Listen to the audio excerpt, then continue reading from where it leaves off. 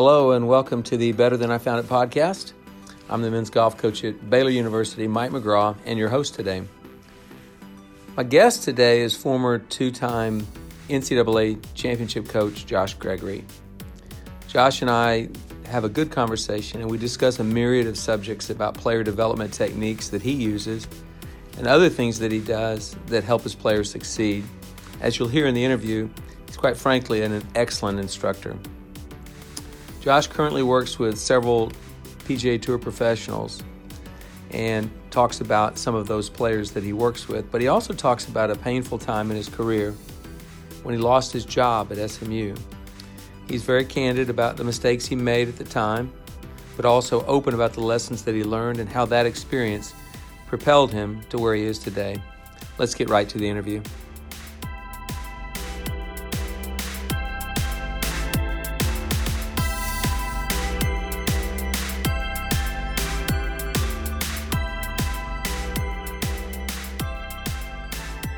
Josh Gregory, welcome to the Better Than I Found It podcast today. It's great to have you. Thanks so much for having me, Coach. I always enjoy being with you. Absolutely. Well, I figured we're going to talk a lot about instruction today, and kind of the way you teach and things like that. And just, I'm very interested in hearing it because I know you're working with a lot of players that are getting a lot of benefit. So I'm interested in that because I think I'll learn a bunch. But before we go there, let's just go through your background, just kind of get, where you grew up, how you got into golf, your junior golf career, how you got to SMU as a player, just some of that information so people the average person to know a little more. Yeah, I grew up in Memphis, Tennessee, only child. My dad was a great player, still is a good player. He was probably a plus two or so at his best. Never really had any golf lessons, started swinging a club when I was about 2 years of age, and played forever.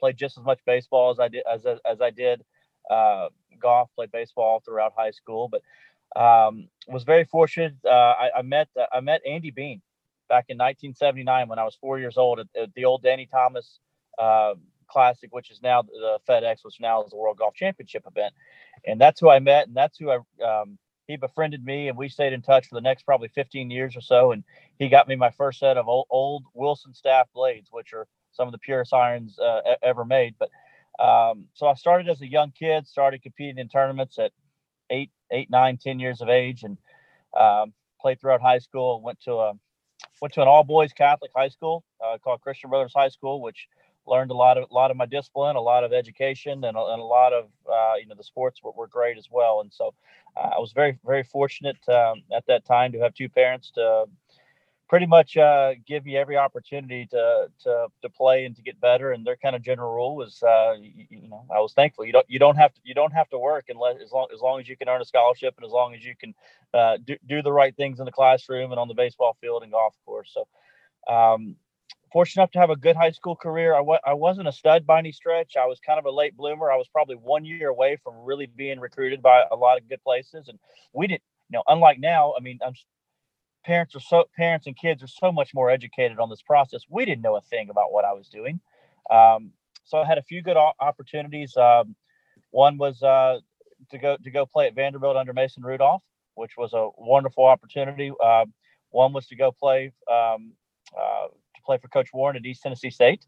And then the other kind of came out of the blue. I was fortunate enough to win our high school state championship in 1992, and SMU, Coach Barry Rodenhaver was there, who knew a good friend of ours from Nashville and came up to watch me play and was fortunate enough to win. And I didn't know anything about SMU other than the death penalty, to be quite honest. So I didn't know anything about him. And this was only post, I guess, 4 years removed from the death penalty. So went and took a visit and went to SMU and kind of thought I died and gone to heaven, because here I am, a very middle-class kid, and you show up on that campus and you go, wow, this is pretty special. So was fortunate enough to get a great scholarship there. Otherwise, never could have afforded it. And during that summer, Hank Haney took over as coach. And so had the privilege of playing for him for 4 years. And that really kind of, I guess, piqued my interest into learning more about the golf swing, learning more about technique, learning more about how to play, compete. coaching, etc. Because whether we agree 100% of his principles of necessarily what he taught, there's no doubt I've never seen a man work that hard. I mean, he was balancing a full-time professional career, teaching pros and teaching lessons a day, as well as trying to coach us. And so learned a ton from him about work ethic, discipline, how to practice. He was very good. I mean, candidly, Hank and I have gotten way closer over the years, and I didn't appreciate it at the time because he was hard on us. He was tough. I mean, I know you've been around some tough ones as well, and he was brutal. I mean, we had practice every Saturday and Sunday morning at 8 a.m. And the way we got around the 4-hour rule was we practiced from 8 to 9, 10 to 11, 1 to 2, and 4 to 5. That's when we were required to be there. But practice facility was 30 minutes away. Where else are we going to go? So next thing you know, those Saturdays and Sundays are 10-hour days. But I wouldn't trade that for anything. I mean, looking back on it, I sure didn't really enjoy it all the time. And there were many times when we'd play poorly at a tournament and we'd go to find a lighted driving range after a 36-hole day. So, you know what? It taught me my work ethic. It taught me, a lot of what to do and a lot of some of what not to do, to be candid. Yeah, well, it's interesting you should say that. I mean, Hank obviously coached for several years, but he was like you. He was a college coach and an instructor, and that's kind of an unusual. Most of the time that doesn't happen. So, but you played at SMU, had a great career. Everything was great there. How did you get into coaching? How did that come about? Well, I played for about a little over 2 years professionally. Went up to Canada for a bit, played on the Hooters Tour, played on Tar Heel Tour, just various mini tours. Never really had the success that I looking back on, I think I could have had I played the way I coached. I unfortunately played searching for perfection, searching for perfect technique. I was the guy that would, hit balls. I would show up 2 hours before my tee time practice, go play. And by the 15th hole, I couldn't wait to get to the driving range to have my camcorder hooked up and go study the golf swing. And then I would go in the hotel room at night, rehearsing positions. And I was searching for something I already had. And I had a plenty good enough golf swing, but I forgot a little bit about how to play the game. So I just was I was a guy that would either make the cut by 1 or 2 or miss the cut by 1 or 2. I just wasn't quite good enough. I wasn't quite, candidly, wasn't quite selfish enough. You have to be tough and you have to be really into yourself and you really into your own time and not be afraid to say no and love that grind of just being by yourself. And that wasn't really necessarily, what I was great at. And so I learned early on after a couple of years, and thankfully I probably didn't have all the money in the world to keep doing it. I had some great sponsors, including my family.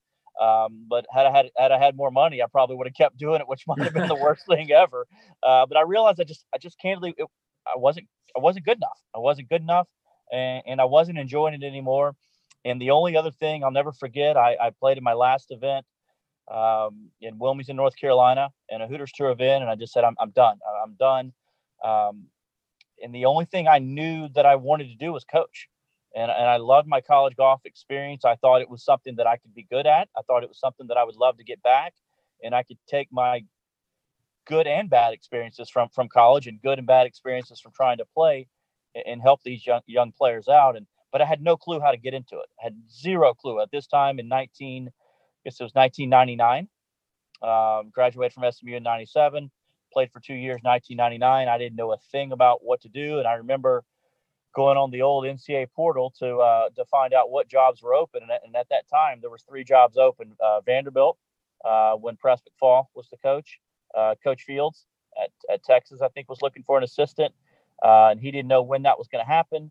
Press didn't really know when it was going to happen. And then at NC State, at North Carolina State, Coach Sykes on the men's side and Paige Marsh on the women's side, they were looking for a men's and women's assistant coach. And so they were looking, that was the one that was looking to hire the fastest. And I didn't know a thing about either one of them and was fortunate enough to go up there and didn't know what I was doing. And somehow my first job interview of my life was able to get it. And I owe everything to the both of them to get me started, because without them taking a chance on a 24-year-old kid who didn't really know what to do, although I had a lot of ideas, but I'm very, very appreciative for them. And I learned so much from Coach Sykes. He's the best. I mean, he's was a true mentor and taught me that the number one thing as a coach you do is you take care of your players first. It isn't all about X's and O's and positions. It's about taking care of them and making sure they're loved, and everything else will fall into place. I love that, and I really did always respect Richard, and his career spanned a long, long time. He coached for a long time and had success pretty much all the way through. So that was great. That was your first experience, and then I guess you get to go straight from there to Augusta State, correct? Yeah, I was there for a couple of years, and mainly we had just started back the women's program, and so I was about 80 to 85% coaching women's golf, which is honestly was the best thing that ever happened to me, because we started up a program, and we had 6 girls on the team that honestly weren't great. We pretty much just had to take what we could get, and then I had to go out, and I was doing all the recruiting, most of the coaching, and we built in our second year, we went all the way up to around 35th in the country, which was pretty great, playing 5 freshmen and just with a startup program. But it gave me experiences that I wasn't really prepared for, but I had to figure it out. And so I had the best of both worlds. I had learning under my mentor and Coach Sykes, and then I had the opportunity to be handed a lot of duties that I wasn't really ready for. And I had to figure it out with my own mistakes and go in there with no fear and recruit and try to recruit against North Carolina and Wake Forest and Duke and all these great programs. But I was also allowed to do a lot of coaching. And on the women's side, you do a lot more coaching. There's no doubt about it. And they listen too. They listen. They listen a lot better. And I really enjoyed it. And so I honestly thought I was going to be a women's coach. I really thought that was kind of where my fit would be. I thought, hey man, I could really do this. I know I can recruit. I'm going to learn how to make players better. Let's just keep going with it. And kind of a funny story. I'll never forget. I remember the Augusta State job came open, and Coach Sykes was good friends with Henry Thomas. And I don't know if you know Henry Thomas well, and he was the old supporter around Coach Sewell forever. Yep. at Augusta State. Just a wonderful, wonderful man who loved that program more than anybody. And I didn't think I had a chance in heck at getting the job. Jay had done a phenomenal job there. They had been a top 10 program the last couple of years. And I'm thinking they're not going to take a chance on an assistant coach. It's only been there for 2 years. And I had gone to just interview for the head women's coaching job at UNC Wilmington. And I didn't get it. And I'll never forget thinking, all right, I really thought I could get that job. How in the heck am I going to get the job at Augusta State? And I owe 2 people the utmost thank you for this, because they helped out dramatically. Coach Sykes, obviously, and then Buddy Alexander. They called Buddy, I believe, to talk about his assistant at the time and to ask him just anybody out there that he knew that he thought would be a good fit at Augusta State. And he said, hey, there's this guy at NC State that really works hard, that's done a good job, I really respect. I think you ought to talk to him. And coming from arguably one of the top coaches in the country, if not the best in the country, definitely top 2 or 3, that meant the world to Augusta State. And that kind of got me in the door, at least for an interview. And somehow at 26, almost 27, I was able to fool them and trick them into hiring me. And I can't thank Augusta State enough, because that sure gave me the opportunity. Well, I wouldn't say you fooled him. I mean, you did take over a pretty good program. Jay left you in a good space. Oh yeah. But several years later, you won 2 national championships, and I remember both quite well. Sorry. No, I think that's great. So let's talk briefly about those national championships. Yeah. I had the best team in the country in 2010, and we were playing beautifully and playing wonderfully, and we met you guys in the finals of match play at the honors course, and you guys whipped us.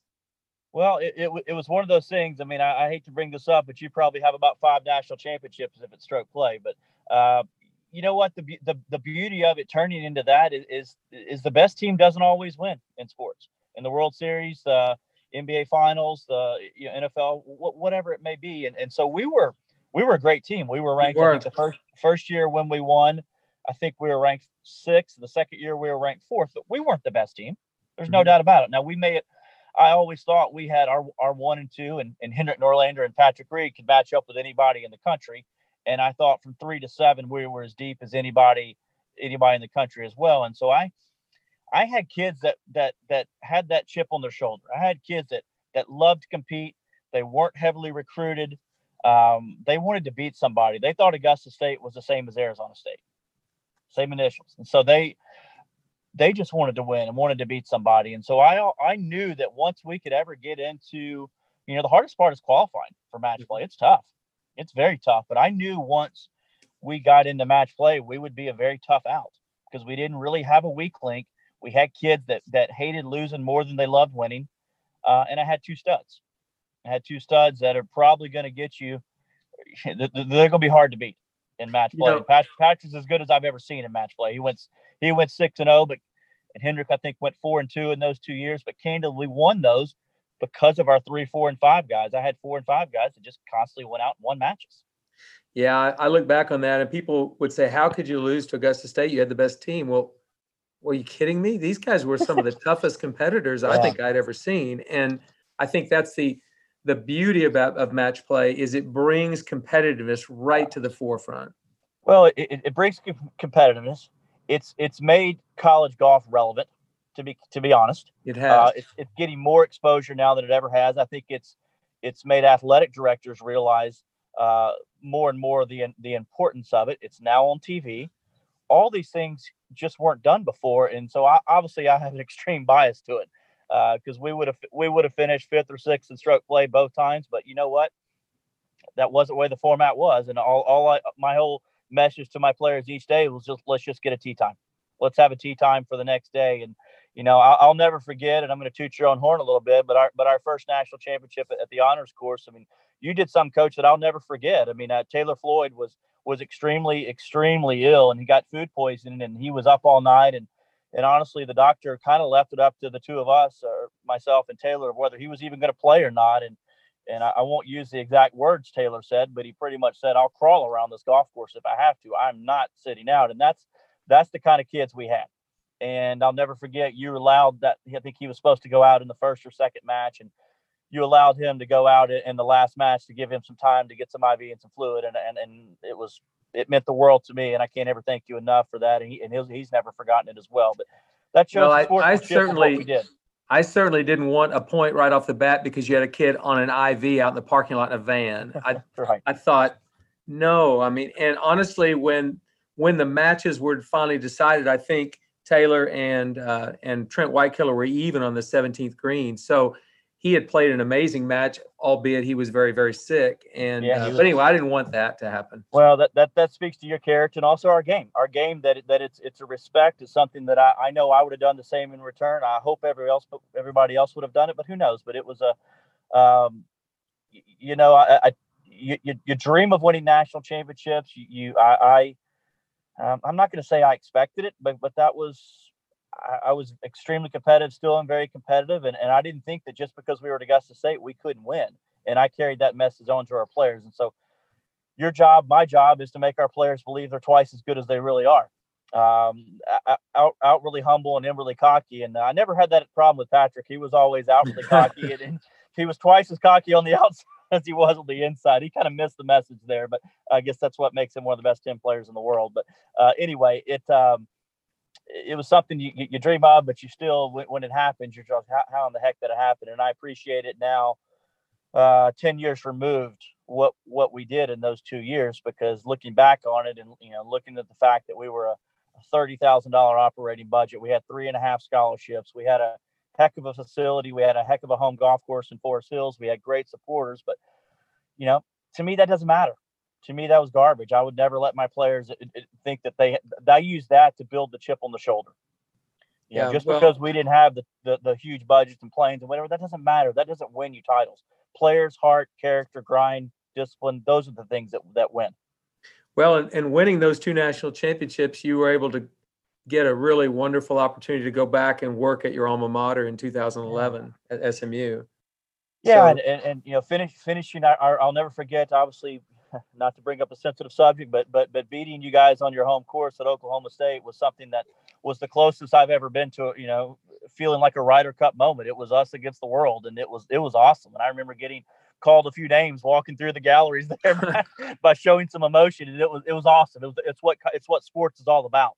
It was cool, and so it was such a cool moment for us to win. I had all the players were leaving, and then I was going off immediately to SMU, and I had 2 great opportunities at the time. I was deciding between going to University of North Carolina, which candidly was when I got into coaching, I wrote down 5 jobs, and that was one of my dream jobs because I thought this is just a place that had kind of underachieved a little bit, hadn't really done that great in the last 10 or 15 years. And I thought, boy, what a cool spot to be. It's Michael Jordan, it's Dean Smith, it's the baby blue, it's all that. And, I went back to my alma mater to talk to SMU, and they were just kind of it's kind of a middle of the road type program.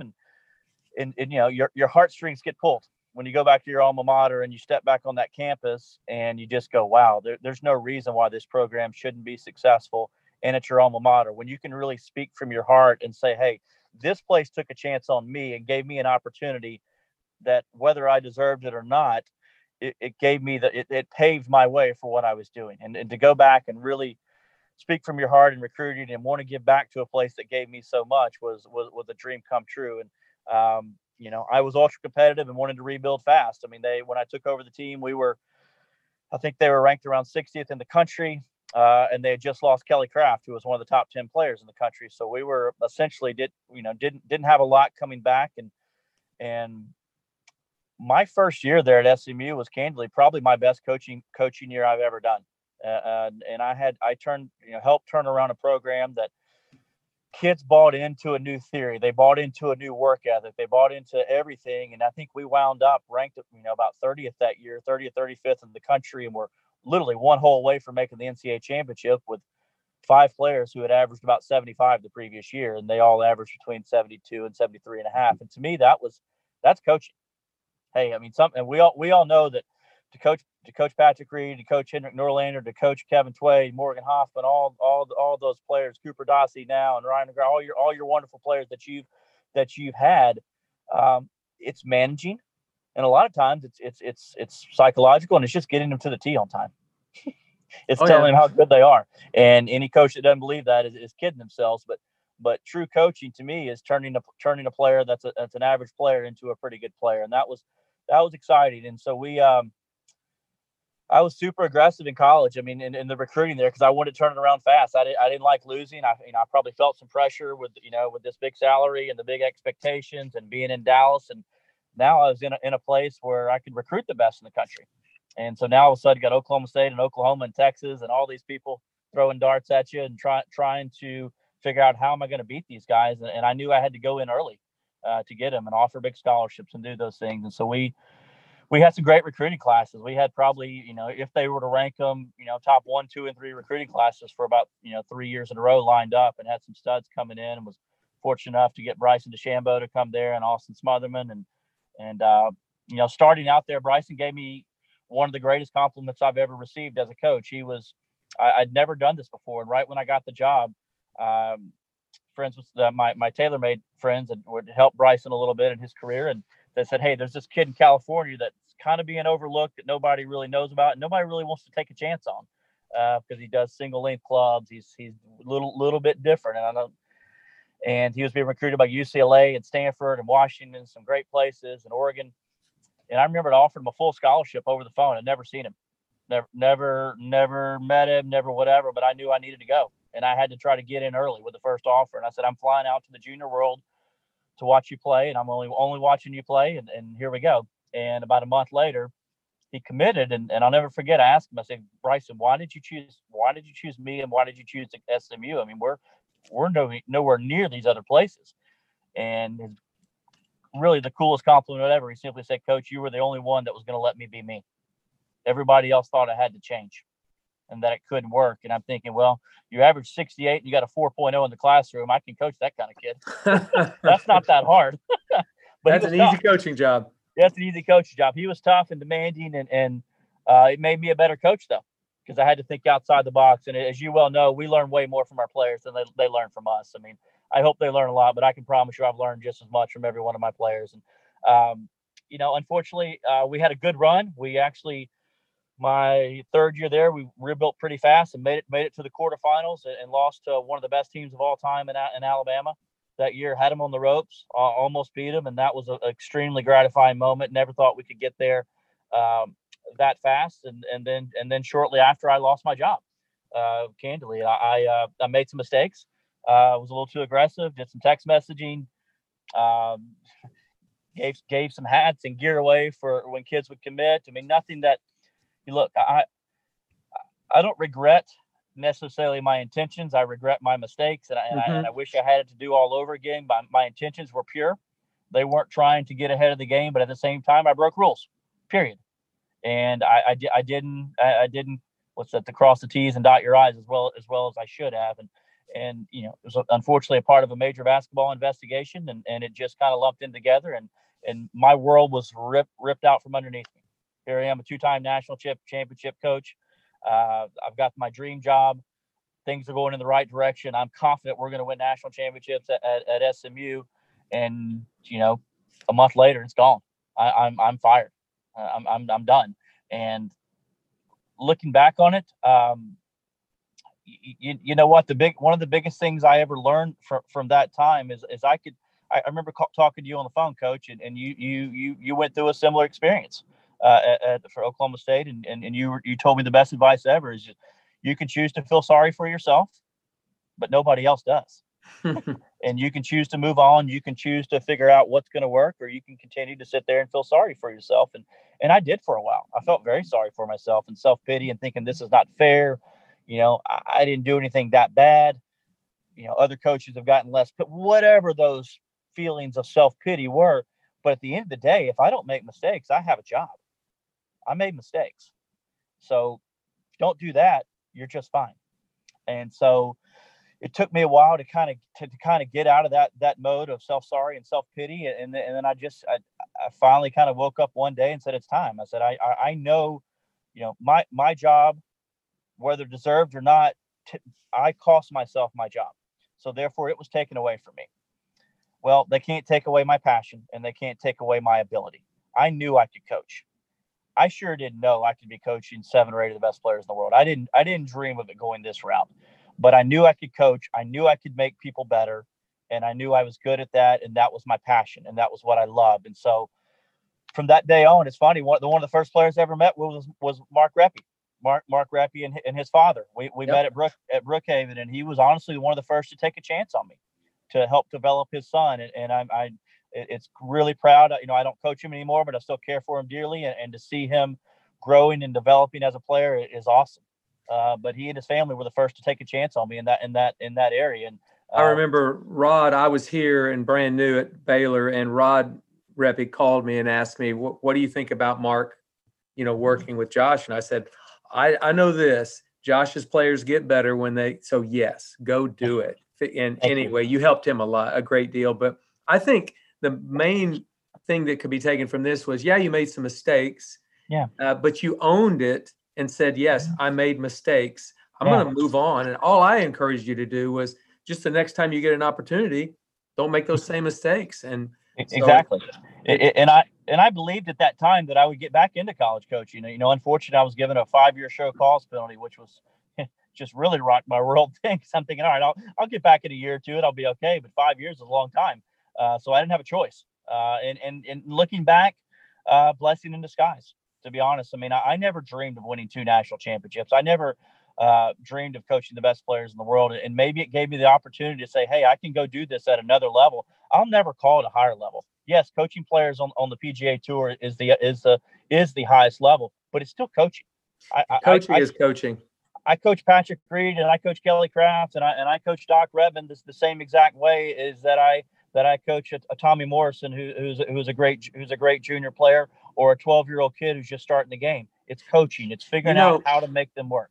The job you did at North Carolina State as an assistant women's coach, that's coaching, and people forget that. It's like, well, they weren't very good players. Well, it doesn't matter. They got better with the time they spent with me, and they were left better than they were when I first met them. So that's kind of what you're looking for, whether it's Patrick Reed or a 12 handicap. Right. And so I did a podcast recently where they asked me, how do you define success? And I look back at the player. If I just quantify it to the players that I have on the PGA Tour, 7 of my 8 players that I help in some capacity, whether it's full swing, full game, everything, or whether it's just short game and practice, all of them were short game and practice. But 7 of those 8 made it to the top 75 last year in the FedEx.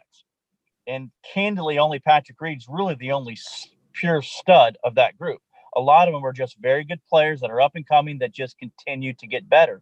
And hopefully we will get them to East Lake. They will get to East Lake. They will contend in majors. They will do all those things. But that to me is what I'm most prideful about, as you said, is players get better. They get better under some of the practice beliefs, the ideas that we have. And that's as dumb as it may sound, as cliche as it may sound, if you get a little better each day, it's hard to fail. Yeah, it's that 1%. Just keep getting 1% better, 1% better in all areas. Eventually, that adds up into something pretty significant. Eventually, right? Correct. And so I kind of formulated my beliefs. I'm a big believer in writing things down, and I know you do that as well. And I wrote a lot of things down, almost kind of what if I had it to do all over again as a player, if I had it to do all over again as a coach, how would I do it? And I kind of thought of, all right, there's let's just break golf down to the simplest form. Take away the mental side, but there's four physical areas of the game. There's full swing, there's chipping, pitching, and bunker, short game. There's putting, and there's distance wedges. That's pretty much it. Mm-hmm. Yes, you have fairway bunkers. Yes, you have punch outs. You have different, but for the most part, those are your four physical areas of the game. And I look back on it and go, how many days did I ever spend equal time in those areas of the game? Never, ever. Every time I meet with a tour player and they want to know what I do, every time I meet with a junior in a family and they want to know what I do, that's what I talk about. And I ask them this question, and unless somebody's lying, they've never done that. Well, why wouldn't you? Yes, stats are going to show that probably total driving and putting are going to be the two most important stats, and then right behind that is strokes gained approach to green usually leads to the winner. But having said that, why would we want to have a weakness?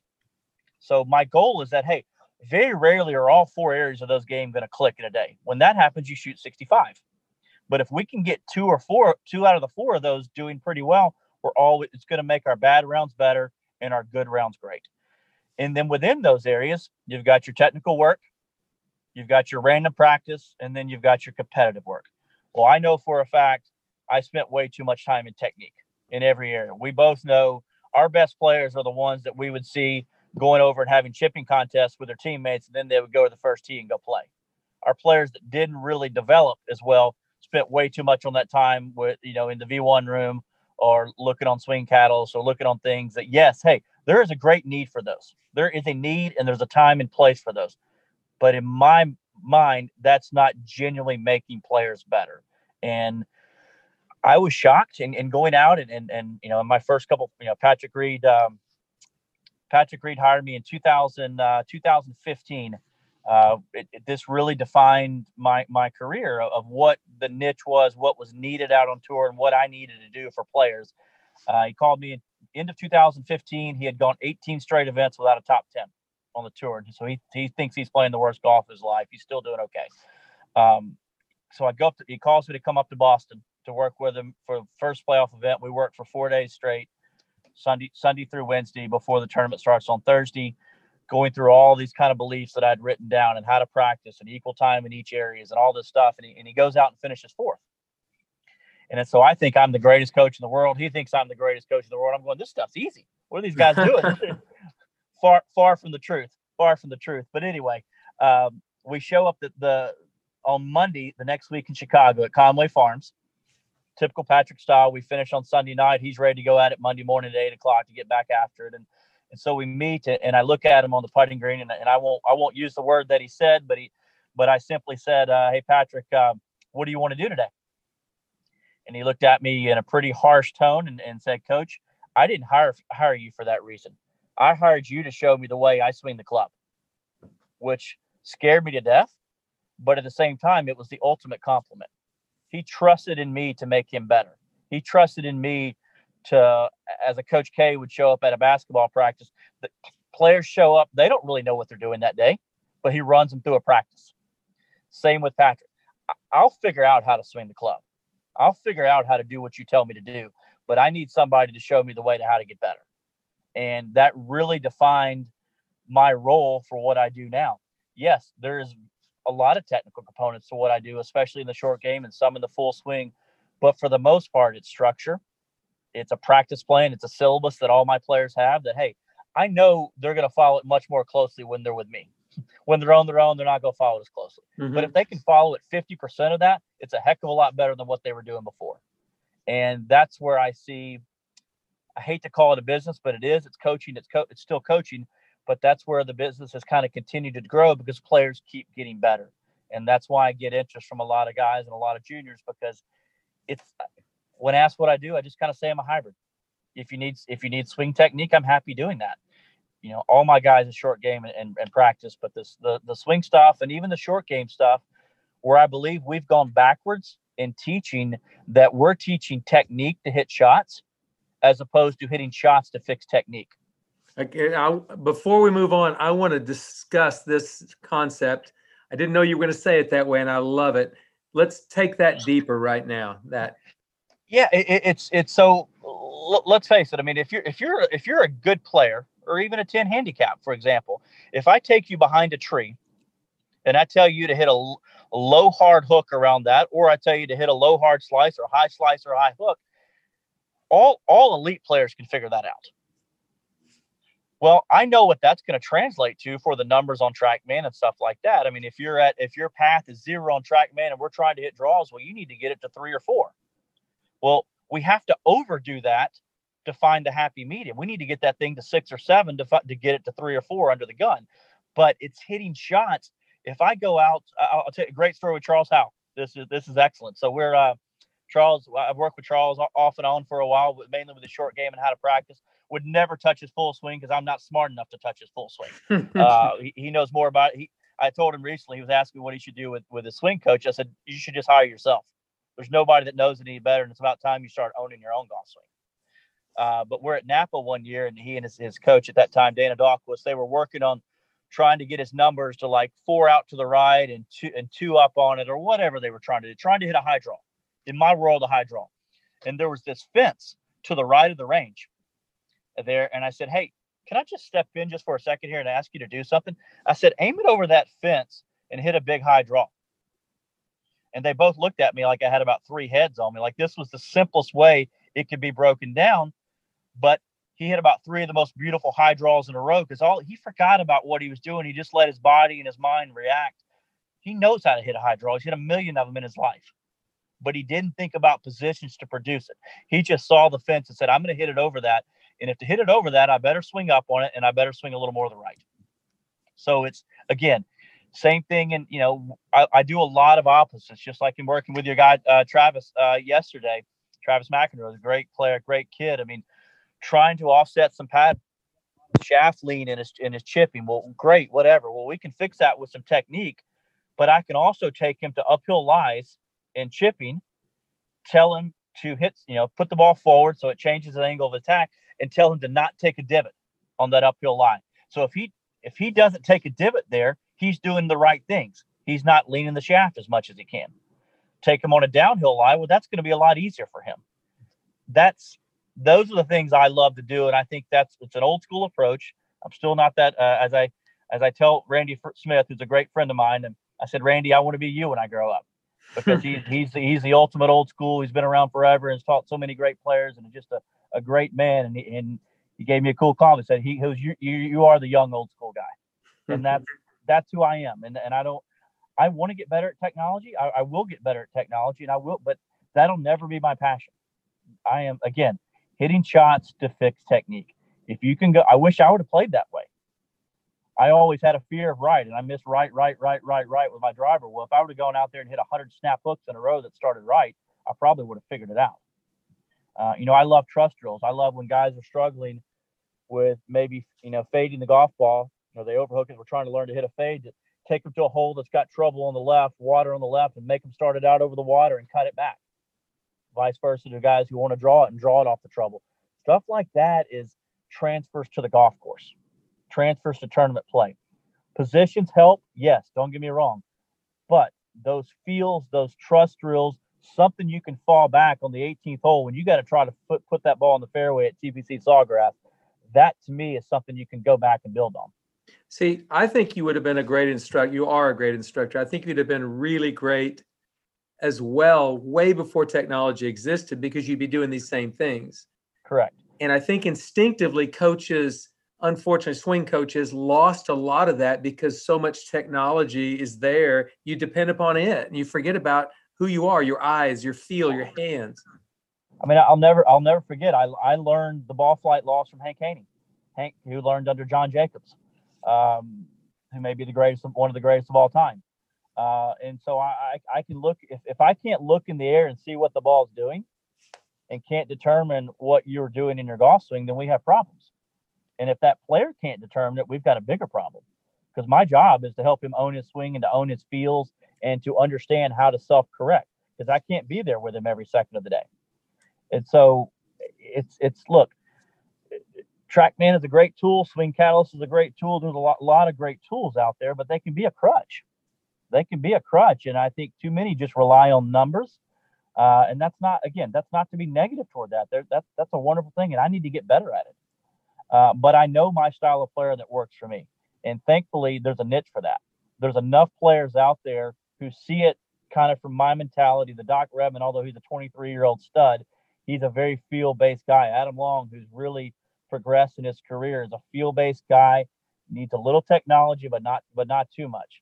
I mean, if we can't, one of my goals, one of my things that I learned from Butch Harmon a while back was Josh, you got to learn. This is back as a college coach. He said, Josh, you got to know when to say something and when to shut up. And it's a brilliant statement that we all sometimes overcoach and we overtry. And an interesting story that really, again, I'm learning every day, just as you're learning every day, and it shapes more and more of my beliefs. But Adam Long, his first year on tour, wins in the desert, beats Phil Mickelson. I mean, this was just, some people would call it a fluke. I wouldn't. He's got the trophy and he's got the check for $1.2 million. So whatever he did, he found a way to figure it out and to win that tournament. Well, we spent that entire rest of the year almost overworking, overcoaching, trying to be too perfect, trying to get too good to validate that win. And so I'll never forget two stories. We're on the range at Bay Hill, and it's cold, it's windy, it's blowing 20 off our left. The worst wind for a right-handed golfer. And then he's hitting 4-irons, and he's trying to perfect hitting 4-irons because he's not very long, and he knows he's going to have a lot of them. He's hitting it not great. And finally, I just said, stop. We're going to talk. We're not going to hit balls anymore. And I said, I want you to take a look up and down this range. There's 75 people in this range. Half of them don't know who you are, and the other half of them only know that you beat Phil Mickelson in the desert. But they darn sure don't know how many cuts you've missed in a row, and they don't care. So we got to quit trying to prove to others what we're doing. Let's just get Adam Long better. Let's get you better at golf. So we go throughout the end of that year, and we sit down at Merido here in Dallas, where I'm so thankful to be able to teach out of. And I know you've gotten to know Mr. Huddleston really well, and nobody's done more for golf during this pandemic than him. Done a great job bringing golf back. It's amazing. And so we're sitting here in the off season, and I said, all right, we're going to do something. We're going to write down one thing in each area of the game, your full swing, your short game, your wedging, and your putting, that we're going to work on for the entire year. And that's it. And we're not going to talk about anything else. Every time we work, we're going to try to make that a little bit better. And that's the only technical thing we're going to do. And the rest is going to be performance-based, coaching, games, drills, fun, whatever. We got to get back to our roots. So we did that. He goes to finishes second in Mexico early that year, finishes first in strokes gained tee to green, hits it great. Get to Sea Island. As you know, Sea Island can be blowing 30 and it's cold and windy. And very first day, he shoots 73, hits a bunch of hooks. And that's his mistake. So we get on the range, hits his first shot, and goes, what do you see? Didn't say a word. Hits his second shot. He goes, what do you see? I didn't say a word. Finally hits his third shot, and he turned around and was a little bit more vocal this time and added a little adjective in there and then said, what do you see? And I finally just simply looked at him and I said, Adam, what do you see? I said, why is your ball going left? We've talked about this. We know what causes left. What do we do to do that? He goes, well, I aim left. I aim a little bit more left. I get my path more left. I try to cut it off the trouble, cut it off the water. I said, so why did you need to ask me that question? And the whole point of that story and where I learned and where I'm becoming a better coach is that he wanted a golf lesson at that time. He didn't need a golf lesson. He needed just to be reminded of what he needs to do to correct that. He wanted a fix. He wanted a Band-Aid. He wanted a lesson, and I wasn't going to give him one. And that's hard to do as a coach because it's hard to shut up because you and me are both fixers. We care about our kids and our players so much that we'll do anything for them. We're going to be the first to the range or we'll be the last to leave. And that's where your work ethic is. It's where my work ethic has been. I'm never going to leave a kid left out alone if he wants to work. I don't care what time of day it is. And sometimes that's putting family. That's sometimes putting family behind or whatever it may be. But you know what? Those kids are our family, and that's was a great kind of lesson learned, and it's something that I've tried to apply to more and more players. That sometimes, as you can tell, I love to talk and I'm passionate about what I do, but sometimes less is way more. Well, I love that because it took, I would say, a little courage on your part to not say anything, to not try to fix it right there, and a little maturity on his part to take that and do something with it. And I assume he played better the second round. He shot 65 and went out and finished about 18th in the tournament, so he did fine. So he did play better. You always look good when they play well. When they don't go play well, the message isn't heard as well. But there's just look. I think being a college coach for 14 years paved the way for me to do what I do now. I couldn't have done that without the experience of understanding, my philosophy then in college, whether right or wrong, is I coached everybody different. We were a team off the course. We were a team at dinner. We were a team, but we were individuals. And if I get the best out of each individual, then the team's going to take care of itself. And I was very upfront in recruiting about that. I said, if you come into a place that's going to be huge into team practice and all that stuff, no, I'm going to have individual practice. Yes, we do qualifying. Yes, we do workouts. Yes, we do some things as a team, but it was all individual. You want to work with me? Let's set up times. And that's what we're going to do because golf is an individual sport. And I became a better coach in learning actually from Coach Holder. I'll never forget. I asked him at one point, we were at the Maxwell one time, and I always wanted to pick his brain because he was the best. Why wouldn't you want to learn from him? And I asked him, I said, why do you only walk with one player? And I'm sure some of it is also a little bit of, hey, this is a little less stress. When I walk with a great player, he's not going to make as many mistakes. But his answer to me was brilliant. He said, I know my number one guy is going to count. Whether at that time, I think it was Casey Wittenberg. I know he's going to count. So if I can save him one shot or help him with a shot or two shots, that's going to add to our team score. I don't always know that our fifth guy is going to count. So, and you also, his message was, you find out who needs you and you find out who doesn't need you. Carter Newman, who was a catalyst for us winning 2 national championships, who played so great in our fifth spot, I didn't watch him hit a shot for 2 years other than from afar. He didn't want me around, and that was okay. He proved to me that he didn't really need me, and that for some strange reason, whether I made him nervous or whether he just tried too hard, he wanted to do his own thing. Henrik and Patrick wanted me around, and they fought over who could have me caddy for him, but they wanted me around, and you have to swallow your pride, your ego sometimes to say, hey, this kid doesn't need me. Or even now coaching on a professional level on a Wednesday, you know what? Sometimes I may need to let a player go that day. They don't really need me that day. They may say they need me, but they don't, because I've got to let them get them to trust in themselves and to not overthink and not overdo. Because let's face it, at home is practice. On the road is preparation. So, well, you've brought up the college coaching versus professional coaching. I mean, there's some things that translate straight across for sure. But when you're coaching a professional, he's an individual, he's his own company, he's his own CEO, whatever, and you work for him.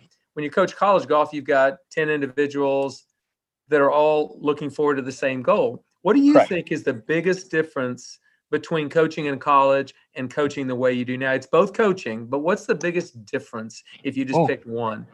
I think great question. I think for one, in dealing with college kids, especially when you earn their respect, a lot of them, if you tell them that sky's black, they'll believe it. When you earn their respect and they know that you're going to go to bat for them, and so therefore, I hate to use the word dictator, but it's a little bit more of you're running the show.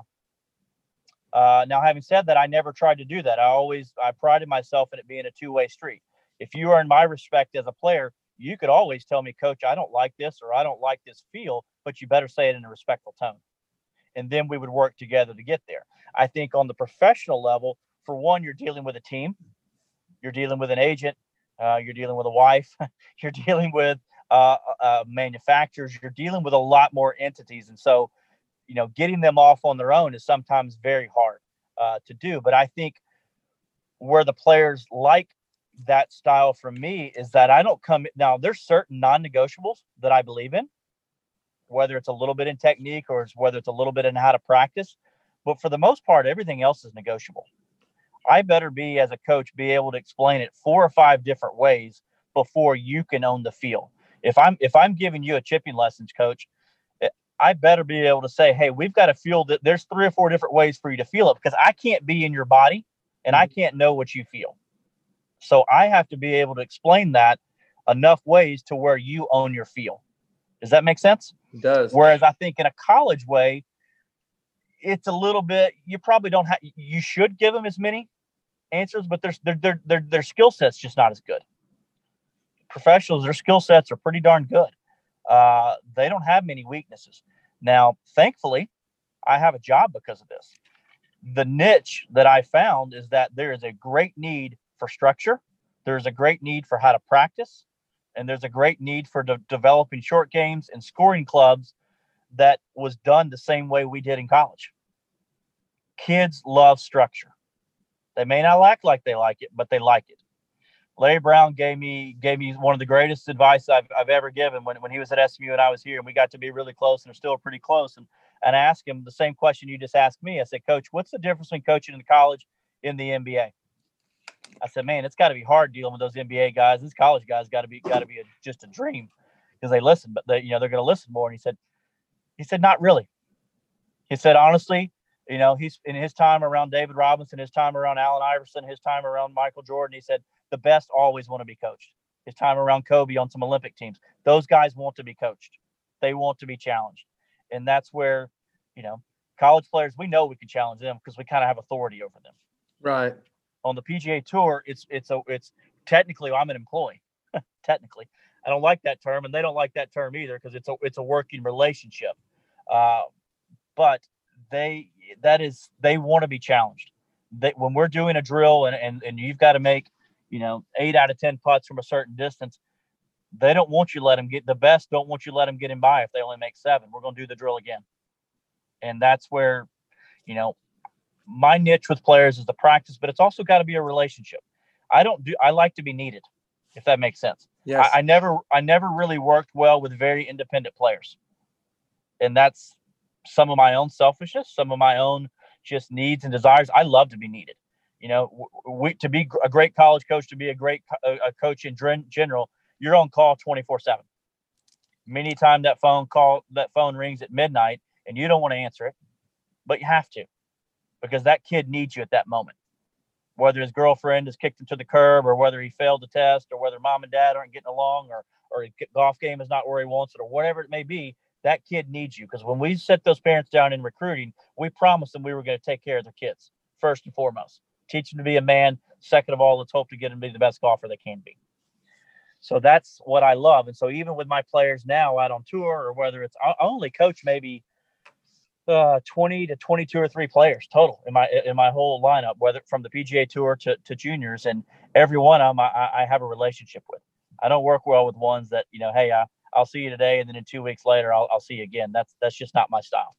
It's a texting. It's what got me in trouble in college. But it's a relationship, and I care so much about how they're doing and their well-being, and I feel guilty if I don't spend enough time with them. Well, I appreciate that. And I also appreciate the fact that although there are definite differences between coaching college and coaching professionals, it's still coaching when you come right down to it. 100%. I think I've told you this. I know I've told Mike Small. I mean, there are plenty of college coaches who could be doing the exact same thing I'm doing. I'm not any better. I've learned more. I've had some great experiences, but without Mark Reppy taking a chance and his family taking a chance on me to kind of begin my career there, without Patrick Reed picking up the phone call and giving me that opportunity, one player leads to another player leads to another, and they see guys getting better and they want to be a part of it. And so it is still coaching. I can promise you the best college coaches, and that doesn't mean even at the best of the Division I level, they could be doing the same things if given the opportunity, because at the end of the day, it's a relationship and it's making players better, period. I agree. However it gets done. I agree. I think that that the advice you've given me today, I've learned a lot. But those listening, especially young coaches, will understand from your mistakes and different things Yeah. you've learned that coaching is coaching when you come right down to it. And most of coaching is that relationship, whether you like it or not, because the technical information or the things don't mean anything to a player if he doesn't have any respect for you or like you even. If they don't trust that you have their best interest in them, and they think that this is just about a business and it's about a percentage of their income, well, it's never going to work. And I see too many that do it that way, and it's all about a business, and that's never going to be me. I for example, I don't.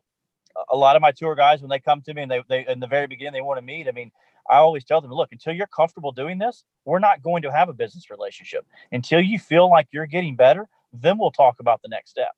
But let me earn your trust. Let me prove that it's going to work, and then the rest will take care of itself. I'm not going to sit there with a contract in front of them, just like the first time when you meet with a recruit. I mean, yes, I did it to Bryson DeChambeau, but I don't imagine you've spent many time where the financial offer is the first thing you ever talk about. No, in fact, I want it to be the last thing. I want to build a relationship first. So 100%. And so that's where I've gone, and it's I love it, and it's kind of paved my path, and I think it's kind of separated me from some coaches that found my little niche, and it doesn't make me right or wrong, but it's coaching to who I am most importantly. Well, I love that, and I love the fact that you seem to have as much energy for it now as you had when you started and when you started coaching initially. So normally in these podcasts, I have a speed round. I'm not going to have a speed round with you today, but I am going to have one question that I want an answer to that I've started asking everybody. Right. A lot of different people that I think is important, because a lot of the people that listen to my podcast are junior golfers, college coaches, young coaches, parents, different people that they want information, things that are going to help them for sure. And I have a question for you. And first of all, before I ask the question, I want to say thanks for coming on to the podcast today. Thank you, this has been real. I was very intrigued, and I always wondered why your players got so much out of their talent. Now I see a little more evidence as to why. It's great. Thank you. But sometimes you have to put their needs ahead of yours, period. Absolutely. Well, the question I have for you is, what's your best advice for junior golfers who want to play college golf and then beyond, who want to play professional golf? I mean, you don't have to narrow it down to one thing, but just in general, your best advice for young players. When I've helped Mark Rapier or Ryan Greider or the Cootie brothers or whatever, the things that I'm hopefully teaching them, the structured practice, the spending time in equal areas, doing things that make you uncomfortable in practice. We got to get comfortable being uncomfortable. It's easy to go to the range and hit balls for an hour, go putt for a few minutes with your buddies and go to the tee. That's not what Jordan Spieth did. That's not what Patrick Reed did. That's not what the best do. They find a way to get uncomfortable. They find a way to get on their own, and they're not afraid to say no sometimes. They're not afraid to say, hey, this is what's best for me. So getting with that plan, getting with that structure earlier on, and understanding, again, I hear players say this all the time. Well, coach, I'm working hard and I'm not getting better. I don't care how hard you work. Clearly, you're not doing the things that are best for you. I want you to work effectively. Every day at practice, I challenge my players. I want them to leave mentally tired. I don't want them to be physically tired. I want them in that 2 to 3 to 4 to 8, whatever the hours may be, that they feel like they've checked all the boxes. They've in my syllabus that I give them, that they've done everything, that they go, dang, I'm tired because I really had to work today, and I got better today. And sometimes it's okay to fail in these drills. Sometimes it's okay to fail, and I think that's where we can beat ourselves in the ground too much by trying to be too perfect. But the bottom line is, if they can get on some of these practice ideas that I have and others have about structured practice and about spending equal time in all areas, they will be so far ahead of the curve once they get to college golf, and once they come play for you, and all of a sudden, wow, you're trying to teach them these same things that I am, and they've been hearing this for 3 or 4 years.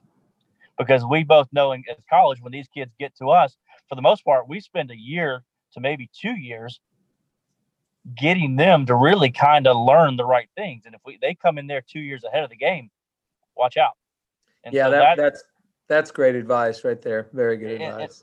And I just think it's obviously it's cliches, it's short game, it's all that, but it's just the truth. I mean, how unless, no matter how good you get and how far you can hit it, Adam Long, who hits it 293 off the tee, versus Dustin Johnson, who may hit it 310. Adam Long has a fair fight from 130 yards and in. There is nothing he can't do that Dustin can do better than him. Does that make sense? Mm-hmm, it does. He'll never hit it as far as Dustin Johnson, unless he goes the Bryson way and gains 50 pounds and does whatever. But that's not going to be him. That's only for certain people. So that is the thing that you, no matter how big, how strong, how little you are, you can have a fair fight to be every bit as good as the best junior player in the country, the best college player, the best professional in the world from 120 yards and in. You can't overdo that. That's great. Great advice. Well, Josh, thank you so much for coming on today. Better Than I Found It podcast. You've been very, very informative, intuitive, insightful, and I appreciate everything you had to say today. It was great. Thanks, buddy. I appreciate it. Keep doing all your great work with all your players, and happy to help them anytime, and always pulling for you. Thank you so much. Absolutely. Same to you. Take care. Thanks, Josh. Thanks, Coach. Bye-bye. Bye.